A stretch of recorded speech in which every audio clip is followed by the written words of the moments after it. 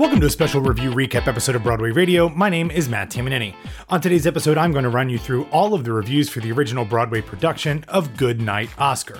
But before we get into that, just a reminder, if you were hearing this on Patreon, it is a standalone episode. But if you were hearing it in the regular feed, welcome to Today on Broadway for Tuesday, April 25th. Good Night, Oscar is the new play written by Pulitzer Prize winner Doug Wright and directed by Lisa Peterson. It had its out-of-town tryout at Chicago's Goodman Theater last year. As it was in Chicago, the show is led by stage and screen star Sean Hayes. In this comedy, he is playing real-life concert pianist, composer, talk show host, comedian, and actor Oscar Levant. In the cast, he is joined by Emily Bergel, Marchant Davis, Peter Gross, Ben Rappaport, Alex Wise, and John Drzezinski. The show is currently slated to play at the Belasco Theater through August 27th. The plot description of the show reads thusly.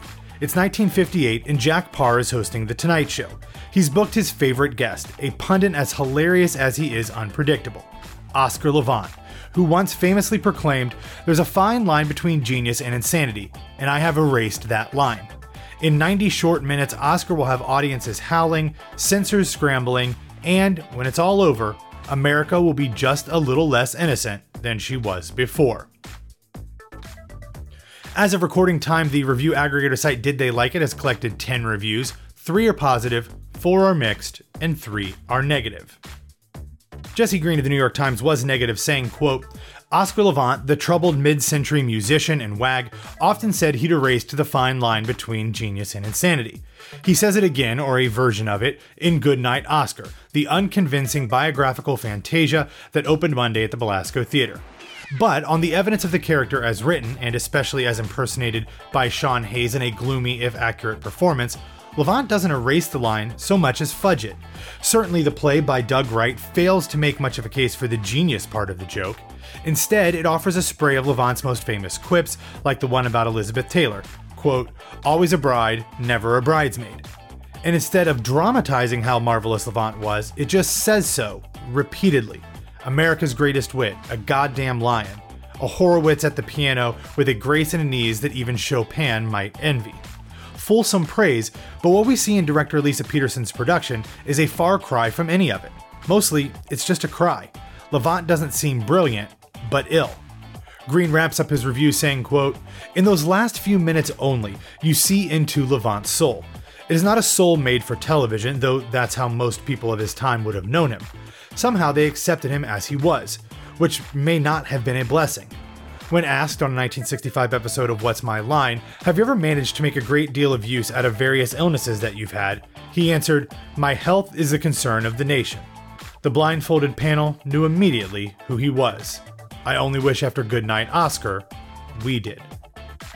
Juan A. Ramirez of Theaterly was mixed, saying, quote, in a case of life imitating art imitating life, Sean Hayes' stellar take on the virtuosic self-destructive pianist Oscar Levant in Good Night, Oscar matches its setup, a captivating presence stuck in a waiting room.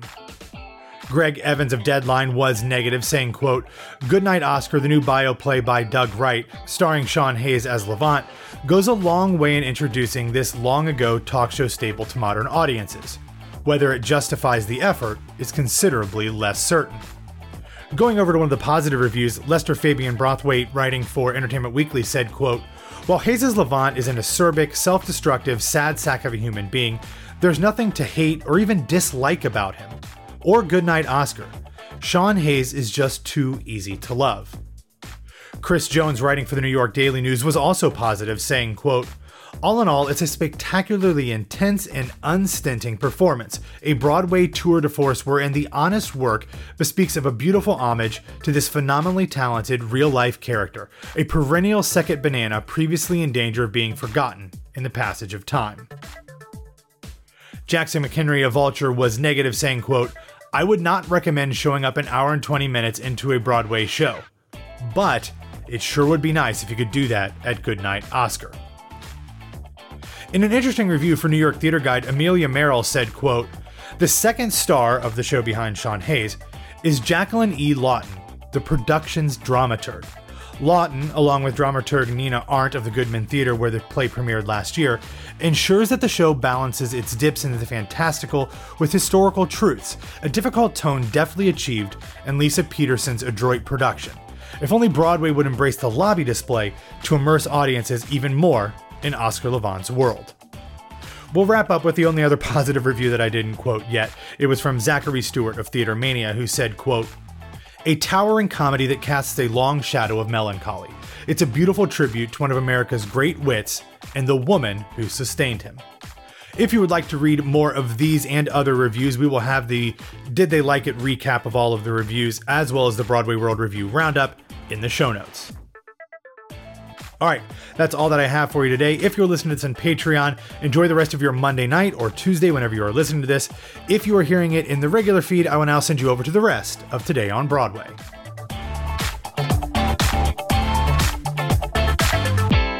Welcome to Today on Broadway for Tuesday, April 25th, 2023. I'm Tell Me on a Sunday podcast, Grace Aki. And I'm arts and culture writer Ashley Steves. So we're starting the week off. I'm coming straight from the high of Prima Facie's opening last night. Yeah. Matt brought you some of those reviews. Overall, like, did they like it? Like 13 thumbs up and then one in the middle. Yeah. They seem to love it, in fact. And it seems like you did, too.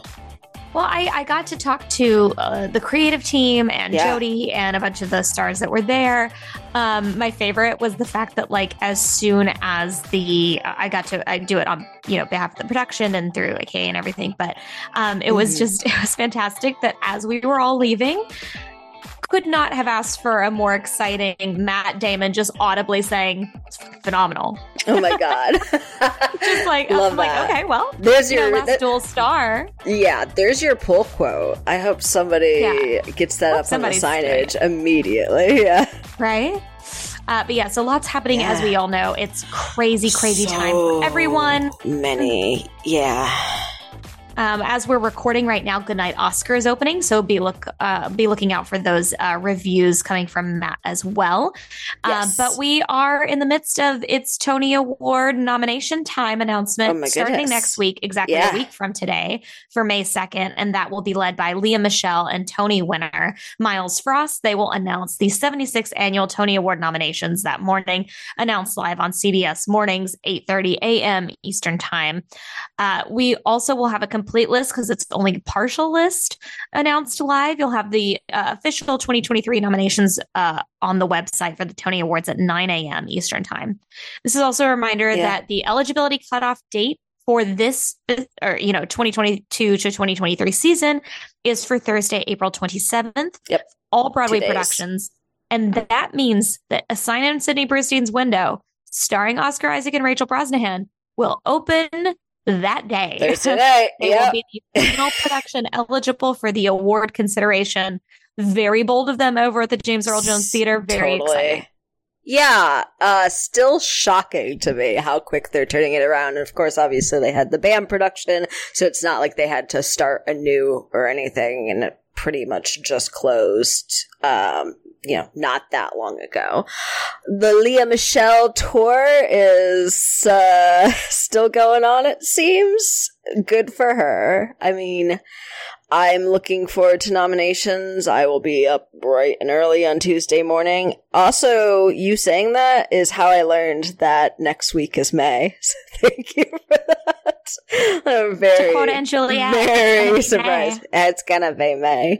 Very surprising to learn that information in real time. But otherwise excited. I've got 4 or 5 more shows that are either opening this week or had just opened last week that I have before the nominations on next Tuesday. So we are very much in the final stretch here. Goodness. I do want to point out that something quite obvious and perhaps not even being discussed, nor will I even reframe this statement. Leah Michele will be reading the Tony Award nominations. All I'm saying. Yeah, she will. Impressive. Yeah, earpiece in real time. Earpiece in real time. In. On that note, we're going to continue. So Neil Patrick Harris, currently at Peter Pan Goes Wrong on Broadway, has now extended his run appearing in the role of Francis through Sunday, May 7th. So you still have another week to see him if you did not get to already. I got to see him. He was pretty fun. I love that show, and I'm usually pretty NPH indifferent I had a great time. I think he did an amazing job. And it's one of those roles that, contrary to other roles he may have played in the past on Broadway, pretty much made for him. Yeah, I mean, he's absolutely a trickster, a magician. It's something that's kind of been a through line throughout anything he's done. So it was really, really great to see him do this. A delight. Go see him if you can, honestly. Back to talking about the sign in Sydney Brewstein's window. So over at the James Earl Jones Theater, they have they're starting right at that eligibility cutoff for the Tony Awards. Well, now they've announced a ticketing initiative. So they will kick this off for the first 2 rows of seats for $40 per ticket for the first 2 weeks of the production's run through May 9th. Those tickets will also be available exclusively in person, which is not always the case with different theaters. Some have a clause where you have to do it online and in person. This is going to be absolutely a box office rush moment at the James Earl Jones Theater box office beginning April 25th at noon. So I guess as you're hearing this, hopefully you know. And then beginning on April 28th, a digital lottery will make $35 tickets available via the sign on Broadway.com, limited to 2 per person. So that's pretty good. You get to do online as well. So the Digital Rush ticketing program offers that through the site, but it's also just restricted to 2 tickets per person and launching April 28th. There's a lot going on, but they also have an in-person rush for same day tickets for $47. So that's a lot. I know Jeremy O'Harris had something to say about this in a public statement about accessibility, because we know that he is very passionate about that for all ticketing initiatives. It's just not often that that's able to literally happen. There's quite a few 100%. Logistics that have to happen, and also big hoops. Big things hoops. that have to exactly. So it's not just a why don't people do this kind of thing. Of course, yeah. Always, there's 100 hoops that you have to jump through, and it's just kind of it's a really challenging thing. So congrats. For as often as we talk about accessibility, specifically you and I on this show, we're not naive to how many hoops there are to jump through to get to that point. But it is obviously still great to see they're not stupid. They know people are showing up for Oscar Isaac, and they're going to make that possible for the people who are quite honestly his fan base, which may or may not be skewing younger than the typical Broadway audience. So cheaper ticket initiatives we always love to see, and I'm very, very happy to see another Broadway show this season that is doing that. Exactly. So we're going to hop over into DC, because over at the Kennedy Center, Matthew Saldivar, who you might remember from St. Joan and Bernard Hamlet, has now joined the cast of Spamalot. We've been talking about the Spamalot cast for a while. You've got Alex Brightman, lots of great people going on there. But Saldivar will step into the role of Patsy as Harvey Guillen, who we were so excited to see, who is a part of Shadow. Is no longer a part of the production. The show runs May 12th through the 21st. So you'll get to see Matthew. Congratulations to him. Can't wait to see him. Absolutely. I'm so heartbroken then. Not that I'm going to get to see this, but there would obviously be footage and maybe some form of pro tape of some fashion, or not even pro tape of some fashion. Regardless, great casting. Is this one that you're going to be able to go see? I know you've made a couple of Kennedy Center trips fairly recently. Here's hoping. Hoping. Yeah. So over in streaming news, we've got World's Best, which is Disney's hip hop musical comedy adventure. That's how it's being billed. Can't wait to see that. Yeah. Produced and directed by Tommy Kail himself. You're just not seeing a Sweeney Todd, and you're like, what more could I have? There's so much more. It will stream exclusively on Disney Plus beginning June 23rd. So it's kind of the perfect time during the summer to be like, everyone is, summer vacations and whatnot, absolutely gather around and watch this on Disney Plus. Yeah. I can't wait to see it. Mm-hmm, same. More in Ashley news. Patti LuPone made a statement. Hello. Yes. And she did. She's always making statements.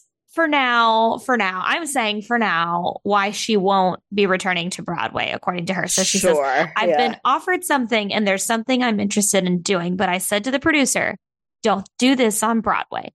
I want to work on East 4th Street. I don't want to work on Broadway anymore. Very specific East 4th. What do you know that's out there? Yeah, I'm trying to think. And she says, Broadway is now turning into a combination of Disney, Las Vegas, and circus. And the circus. Plays are closing. The education of an audience is in grave danger. Plus, Times Square is a nightmare. It's the lowest common denominator of humanity hanging out in Times Square. They're not going to the theater. They make it difficult for people who are trying to get to the theater. And then when you go to the theater, it's way too expensive and it's compromised. So I'll never do 8 shows a week again, ever. It's just over. I mean, I have had the Actors Equity card for 50 years, 1973 to 2023. That's enough. I don't want to be on stage. I want to end my career on film. I mean, she's making a lot of good points. I'm not going to lie to her. Especially thoughts about Times Square. I would simply be surprised if she doesn't return to Broadway. And this isn't the first time that she's like, I'm done with Broadway. God love her. But there's always a chance that mindset will change, including, maybe not just Broadway, but being on stage in general. Her saying, I don't want to be on stage. I want to end my career on film. Because this is all part of an interview that she did for The Hollywood Reporter, talking about Beau is Afraid, the new Ari Aster movie that she's in. So, I mean, that's the big thing at the moment of her being like, I want to be on film. I want to be on TV, whether it's like a Ryan Murphy series or whatever, as opposed to being, I don't know, East 4th Street. What's there? The Connolly Theater? That's the only one I could think of at the moment. But I'm sure she'll be back, or she'll be on the West End, because if she's not complaining about being on Broadway, she's seemed like she's been happy, like when she did Company in the West End, talking about how much better that is than Broadway. It's typical Patty stuff. Yep. In feel-good recommendations, if it's not really a recommendation, but it's just in general, Matt Doyle and Max Clayton officially got engaged on a Playbill cruise. It's the most adorable thing you've ever heard. Congratulations to them. Think of anything gayer in this world than them being Broadway in the Netherlands saying, let's get hitched. Engaged on the Playbill cruise. Yeah. Excellent. Love it. Congratulations. It's adorable. I need to see that 54 show of them just talking it out through the cruise. It'll be the next Hallmark movie. Aw. And on that note, thanks for listening to Today on Broadway. Follow us on Facebook, Twitter, and Instagram at Broadway Radio. And don't forget about our Patreon. That's patreon.com/Broadway Radio. You can find me on all social media platforms at It's Grace Aki. Ashley, where can people find you? You can find me on Instagram at No This Is Ashley. Thank you all so much. We will see you later.